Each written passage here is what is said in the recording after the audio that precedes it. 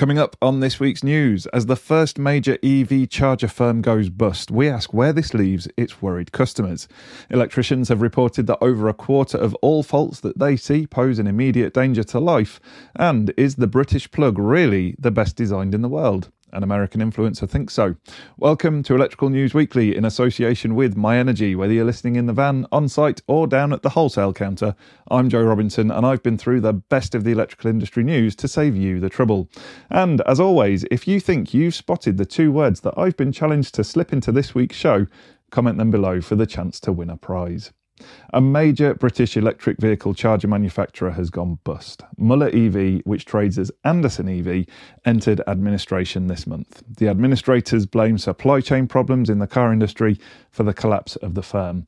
And now customers with the brand's premium home chargers and apps are concerned that they will no longer be supported. Specifically, they're anxious that if their charge points no longer communicate with Anderson in the cloud, then they could default to dumb mode. This means a loss of functionality such as scheduling, and even worse, some worry that the chargers can enter lock mode. This means the app can't communicate with it at all. Additionally, they fear that their apps won't be updated and will cease to function when their phone's operating systems are updated. The hope is that the administrators can find a buyer for the company who will continue to back Anderson users in the UK. We'll keep you posted of any developments in this story. In a further headache for the sector, it's been revealed that tradesmen without the right qualifications are installing electric vehicle charge points across the country. A report from the consultant Pi Tate on behalf of the Electrotechnical Skills Partnership states that there is rising concern that not all installers are sufficiently competent or qualified to do the job. It says that many of those attending courses on how to install EV chargers are not fully qualified electricians. Instead, they're simply switching from other lower skilled sectors such as smart meter installation. The report says that the courses are designed only for fully qualified electricians as a bolt-on qualification. They are not intended for anyone else. The authors say that there is now immediate concern around the safety and quality of EV charge points installed by these individuals. There are also wider worries about the potential de-skilling of the sector. Separate research shows that nearly all of the working electricians it surveyed believed there were significant risks with EV charging work, but only 28% had received specific training. The research found that a lack of appropriate training and skills could be leading to thousands of unsafe installations of EV chargers. The ECA has responded by saying that it is working with awarding bodies to strengthen entry requirements so that all those enrolling on these courses are already fully qualified electricians. Still on safety, a website where electricians can report unsafe and non-compliant electrical installation work has revealed that over a quarter of the dodgy deeds logged with it are an immediate threat to life. Some 27% of the work on the site is classified as a C1 hazard. In all but one case, it was immediately reported to the occupier or landlord. The website is a collaboration between the Electrical Safety Roundtable and Trustmark. It's designed to raise awareness of substandard work and provide insights into what's happening on the ground. The owners say that since its launch in January, it has unearthed some truly shocking situations.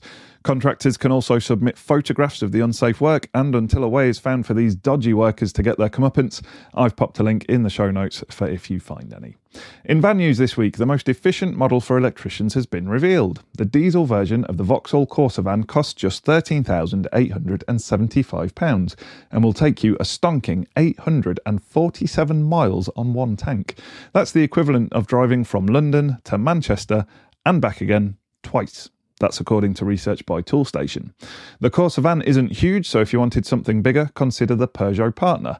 It ranks second overall in the list. It will cost £15,825 to buy, and you can go 884 miles on a full tank. The vehicle that covers the most miles on a full tank, however, is the Citroën Dispatch. It reaches close to 968 miles. Though petrol is cheaper than diesel at the pump, the distance on a full tank is lower across the board, meaning a petrol van will likely have you spending more on fuel overall. The Vauxhall Corsa van comes in as the most fuel-efficient van in the petrol ranking too. The van costs just £12,038 to purchase from new and just £190 per year in road tax. At 52.3 miles per gallon, the petrol van will take you 517 miles on a full tank. The experts also liked the Citroën Berlingo, which will take you the furthest of all petrol vans at 574 miles per full tank. The model misses out on a higher ranking due to a greater cost of purchase and tax per year. In their electric vehicle rankings, the Fiat e-Doblo takes the top spot as the most economic electric van thanks to its reasonable price tag of £27,855. The model also boasts a large battery capacity and will reach 173 miles on one charge. The vehicle you'll have to charge the least is the Renault Zoe van, which will take you 245 miles per charge. That's 112 miles over the average. They say electric vans are perfect for tradesmen who stay close to base, but not for those who cover longer journeys. Now, did you notice I said tradesmen there? Some people think it's time to drop the word completely. Amy Nichols, who runs her own electrical contracting business in North London, has told the Sun newspaper that the word discriminates against women. And she's surprised that the word tradesman is still being used. Instead, she says we should use non-gendered language such as sparkies, chippies and brickies because these words celebrate her expertise and not her gender. What do you think? Pop your view in the comments. And finally, something to cheer us up a bit. An influential American YouTuber has declared that the sturdy British plug is probably the best designed in the entire world.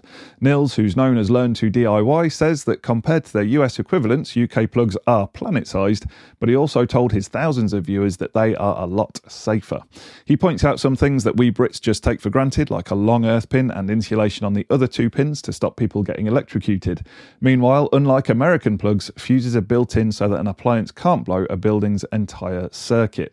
He also points out that inside the plug, the line is the shortest conductor, so if for some reason the cable is pulled out of the plug, this one is disconnected first. Not sure I entirely agree with that point, but would like to hear what you think.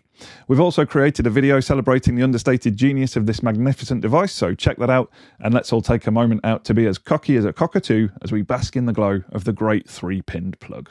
That's it for this week, but coming up on our YouTube channel, Gordon and Gary review the Milwaukee cable stapler, and hopefully finally lay to rest the debate about whether the staples are fire resistant by setting fire to some cables. What could possibly go wrong? I'll also be playing a round of car park catchphrase by figuring out if a multi-storey car park is classed as outdoors or not. All this plus some content we're desperately hoping we've been given approval to release over the weekend, so make sure you're subscribed and have your notifications on so you don't miss any content.